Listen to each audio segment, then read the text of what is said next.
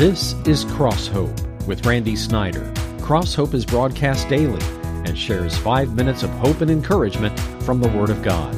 Our companion website is www.crosshope.org. Now, with today's uplifting message, here's Randy. It's the typical, what I call farm illustration about a young man that works on a farm. He's going down a country road in one of those farm wagons pulled by a horse full of corn. He rounds a corner at a certain point in time and maybe going a little too fast with the wagon, and the wagon overturns on the side of the road and totally dumping the load of corn, and the wagon's literally upside down with the wheels in the air. A local farmer saw the accident happen, came up to the young man, "Are you okay?" "I'm fine." And he said, "Why don't you come to our house and have something to eat, and then we'll come back later and I'll bring some of my hands. We'll help you pick up the corn." And the young man said, "No, my dad won't appreciate that. He'll want me to get this right now." And he said, "No, your dad can wait and just come along with us." And so he went and had dinner, and a lovely dinner with the family luncheon. And the farmer said to the young man, I hope your dad will understand why you're late." And he said, "By the way, where is your dad?" "He's underneath the wagon."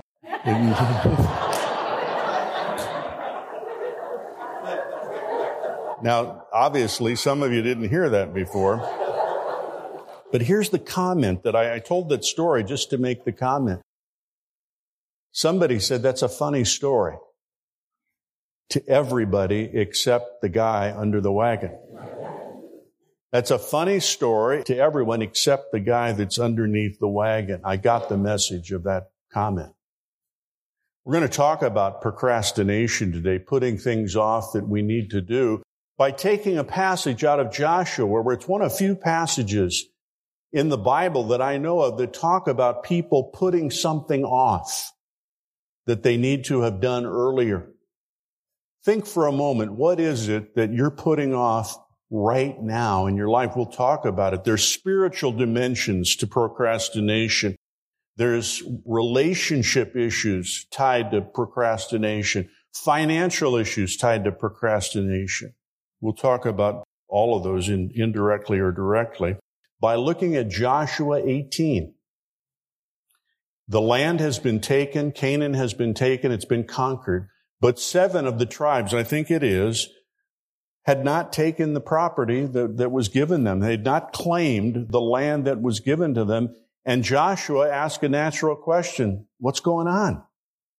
Why haven't you done what you need to do in taking possession of the land? Let's just read it. It's the first 3 verses, Joshua 18. It goes like this: "The whole assembly of the Israelites gathered at Shiloh and set up the tent of meeting there." That's the tabernacle.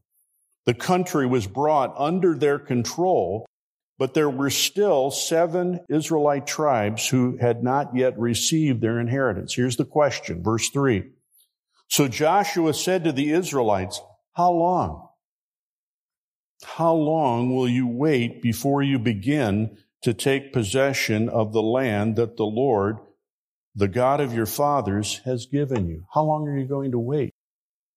Is it possible that today the Lord is saying into your spirit, how long are you going to wait with this issue that I brought to your mind?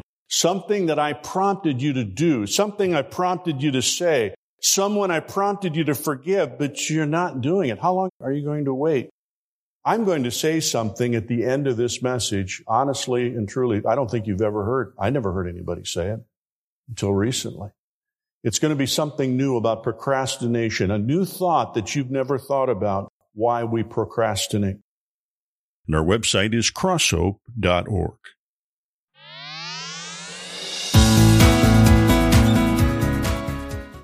USA Today some time ago said the top 5 things that people put off until the last minute. It was obviously written at Christmas season. It said, number 1, household chores or yard work. That's number 1. Holiday gift shopping, number 2. Number 3, making a doctor or dentist appointment. Number 4, calling a relative. Number 5, changing the oil in their cars. Well, most of that is interesting, and some are more serious than others. But my question to you is, what have you put off that may have nothing to do with changing the oil in your car? An author in the 90s, who was a family writer, asked his grown daughter what she thought were the biggest problems fathers have with kids. This was the answer his grown daughter, gave him. Dads have too many tomorrows. You know, Dad, I'll play with you tomorrow. I'll talk to you tomorrow. I'll help you with your homework tomorrow. I'll do something with you, for you, or together tomorrow. And I think every father could be convicted of that to one degree or another, because she was right. And someone commenting on her comment said, Dad, be there now for your children, building quality and quantity benchmarks of trust. Don't wait until tomorrow, or you'll end up wasting too many todays. Wow, you'll end up wasting too many todays. I want to talk about procrastination in your life in a new way. I really am. It's not just, get your act together and start your housework and start buying your Christmas presents. And I'm not talking about stuff like that. I'm talking about stuff so much more important in your life and in my life. I love to tell the story that is probably the most powerful story for me about baptism. Sometimes people put off baptism, and not necessarily because they have some intellectual reason or a biblical reason. I'll just do it later. Some of you have heard me tell this, but in Texas, a man watched a baptism one Sunday and came out and he said, can I talk to you about that? I've never seen what you did today, that baptism thing. Came back to the office and he said, what are you doing when you put that person under the water? And I explained to him it was a picture of the death, burial, and resurrection of Christ, and the person is reenacting the death, burial, and resurrection of Christ through that act. It's a very dramatic statement. He said, well, it was powerful. I didn't understand it.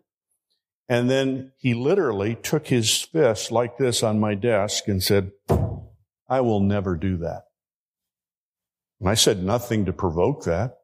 I didn't argue with him about it, but I will never do that. And I surprised him by saying, okay, that's fine, but would you read some scripture that I give you to read? Would you just read some scripture? That's all I'm going to ask you. Okay, I'll take it. So I wrote down different passages of scripture on a piece of paper, handed it to him. And about 4 or 5 weeks later, some of you have heard this, I had a window in the office so I could see people walking up to the office.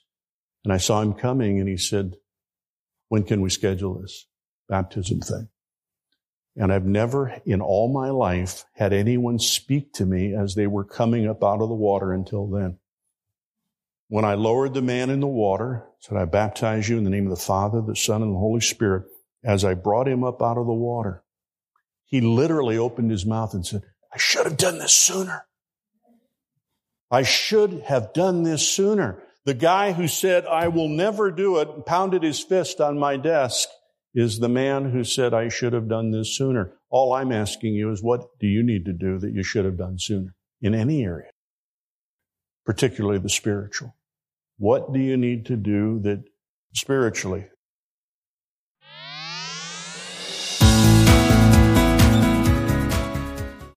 Well, procrastination has been called the universal problem, meaning it's in most families and even most individuals. Maybe you struggle with procrastination at work or at school, whatever the case may be, with your family, with relationships. Joshua 18 is a passage talking about the Israelites putting off taking possession of the land that God had given them. God bless you as you listen to part 3. Some of you know who Dennis Waitley was or is. I know he's at least in his 80s if he's still alive. He was a writer. He wrote books that were published by Thomas Nelson, a Christian publisher. He said, when you stop to think about it, there is no such thing as a future decision. You face only present decisions that will affect what will happen in the future. Procrastinators wait for just the right moment to decide. If you wait for the perfect moment, you become a security seeker who is running in place, going through the motions, and getting deeper into a rut. And he quotes an unknown poet. I've never heard this poem before. I spent a fortune on a trampoline, a stationary bike, and a rowing machine.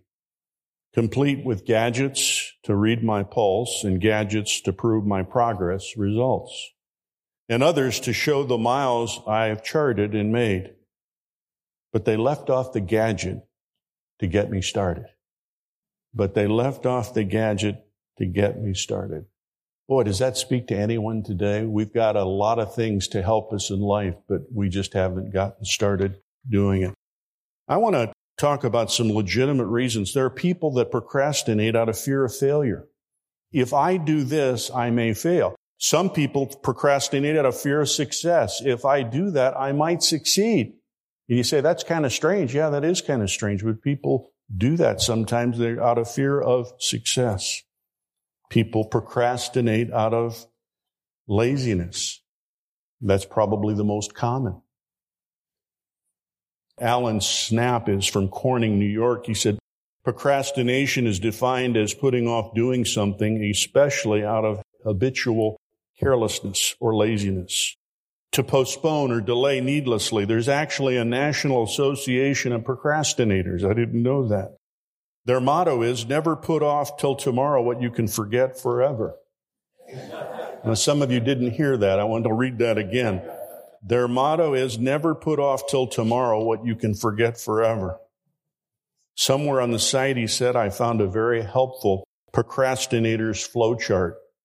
There's a lot of flow in this chart, but ultimately any work that isn't due in the next hour has you enter the procrastinator's loop, a nearly endless loop that leads you to do things to procrastinate, like get something to eat, check your email, instant message people, and other things to put off work until it's an hour away from being due. Finally, when the work needs to be done in an hour, then you just have to do it. We can joke about procrastination like the boy with the wagon that's full of corn, and funny that Dad's underneath the corn and underneath the wagon, but it wasn't funny to him. Who has been hurt by your procrastination? That's my question. Who's waiting for the request for forgiveness? Who's waiting for an understanding that's been lacking in a relationship to come together? What I'm getting at is your procrastination is not just about you. It's about other people.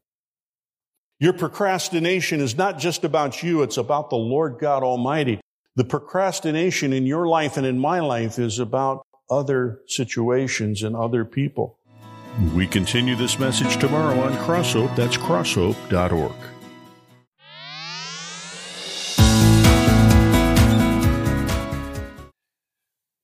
Chris Hazel has written one of the most powerful articles on procrastination I've ever read, because it's a real scene I have seen. I have seen this in person, and when I read it, you say, I've seen it too. Some of you have. Maybe there's some young people who haven't seen this. But here's what he describes. An old man rests in bed, coughing sometimes paroxysmally, in other words, just a gagging cough. His children and grandchildren are huddled around him. In the midst of the group is another person there, a minister or a priest. The priest or minister urges the man to make amends with God, to repent for his sins, to receive communion, to make peace with his Maker, and after a life lived according to his own will, a life that kept God tangentially in the background, if present at all. The old man realizes he won't ever get up again from this bed. Isn't that an interesting statement? The old man realizes, I'll never get up from this bed again. So, just as he intended in his youth, he opens himself up to God's love and asks for pardon for his past life of sinfulness and waits peacefully to be ushered into God's kingdom. Chris Hazel said this is commonly referred to as a deathbed conversion, a situation where someone has put God off his entire life only to convert right before the lights turn off. The signing of the last-minute eternal life insurance policy. That's not to say there's not joy in heaven over anyone who turns his or her life over to God, even at the last hour, allowing God's mercy to sweep him or her into eternity. But like with the good thief on the cross, we can and must rejoice in this soul's turning to God later in life. However, God doesn't prefer that we live a life of sin and separation from Him, harboring only that vague intent of reconciling our souls with Him at the very last minute when it's convenient. Now that's an interesting statement. So many people, he says, almost flaunt it to the Lord. God, keep your eyes open. I may come to you one of these days.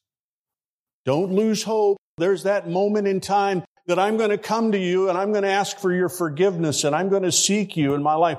So keep your chin up. I may come around like it's all about me coming to Him. Are we telling God we don't love Him now, but we might love Him eventually in some undefined day in the future? Are we depriving ourselves of a life of grace and mercy, one that offers joy and peace even through suffering and difficulty? We can think that we reconcile ourselves to God when we will. It's up to us. We've got the time, we do it. And then he quotes Augustine, known as St. Augustine in the Catholic Church, who said this. This is funny, written back in the day. Lord, make me chaste, but not yet. Make me pure, but not yet. Make me wholesome, but not yet. I'm still going to live my life the way I want to live it. But someday, keep your hopes up. I may come to you. Lord, make me chaste, but not yet. We do that with a lot of things in our lives. Well, the conclusion of this program, this message, is tomorrow on CrossHope, and I'm going to say something about procrastination I don't believe I've ever said in my life. That's tomorrow on CrossHope.org.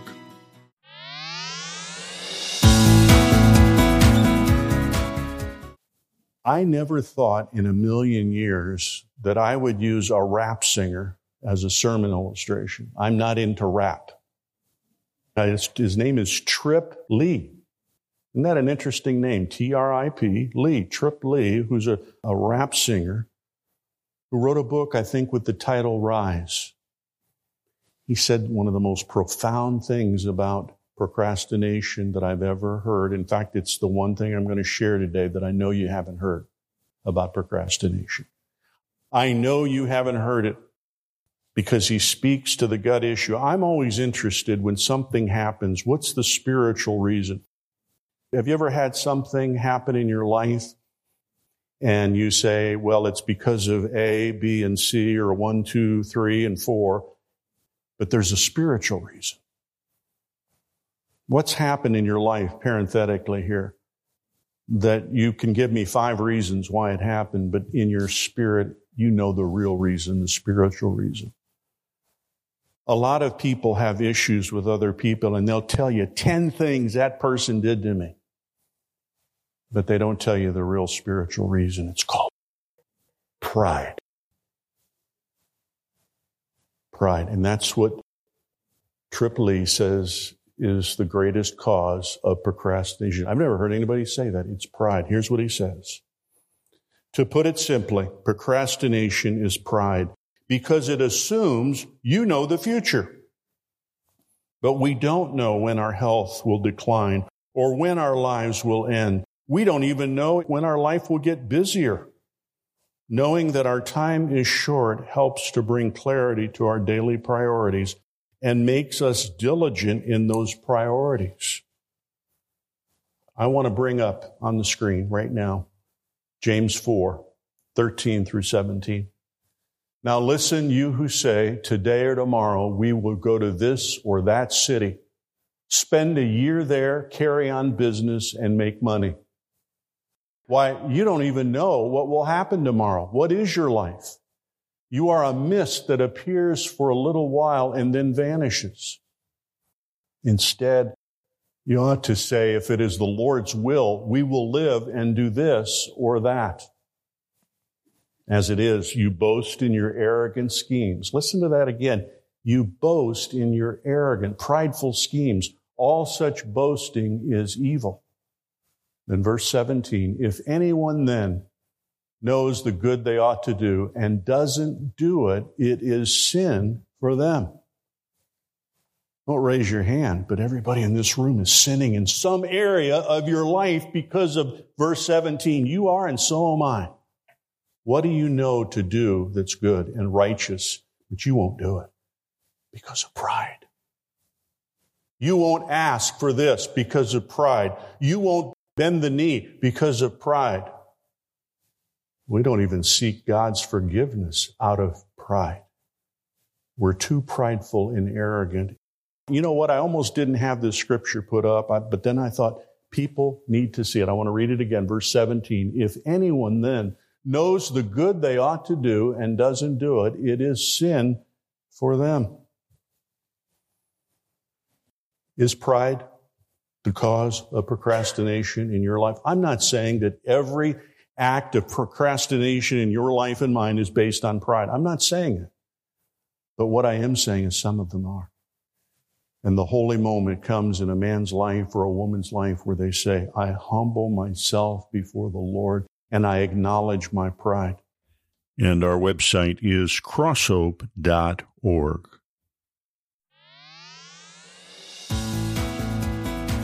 You've been listening to CrossHope with Randy Snyder. For more information about this ministry or to re-listen to any message heard on this broadcast, go to our website at CrossHope.org. Be sure to join us at this same time each weekday or listen at www.crosshope.org. CrossHope is listener-supported and is produced by CrossHope Ministries, Incorporated.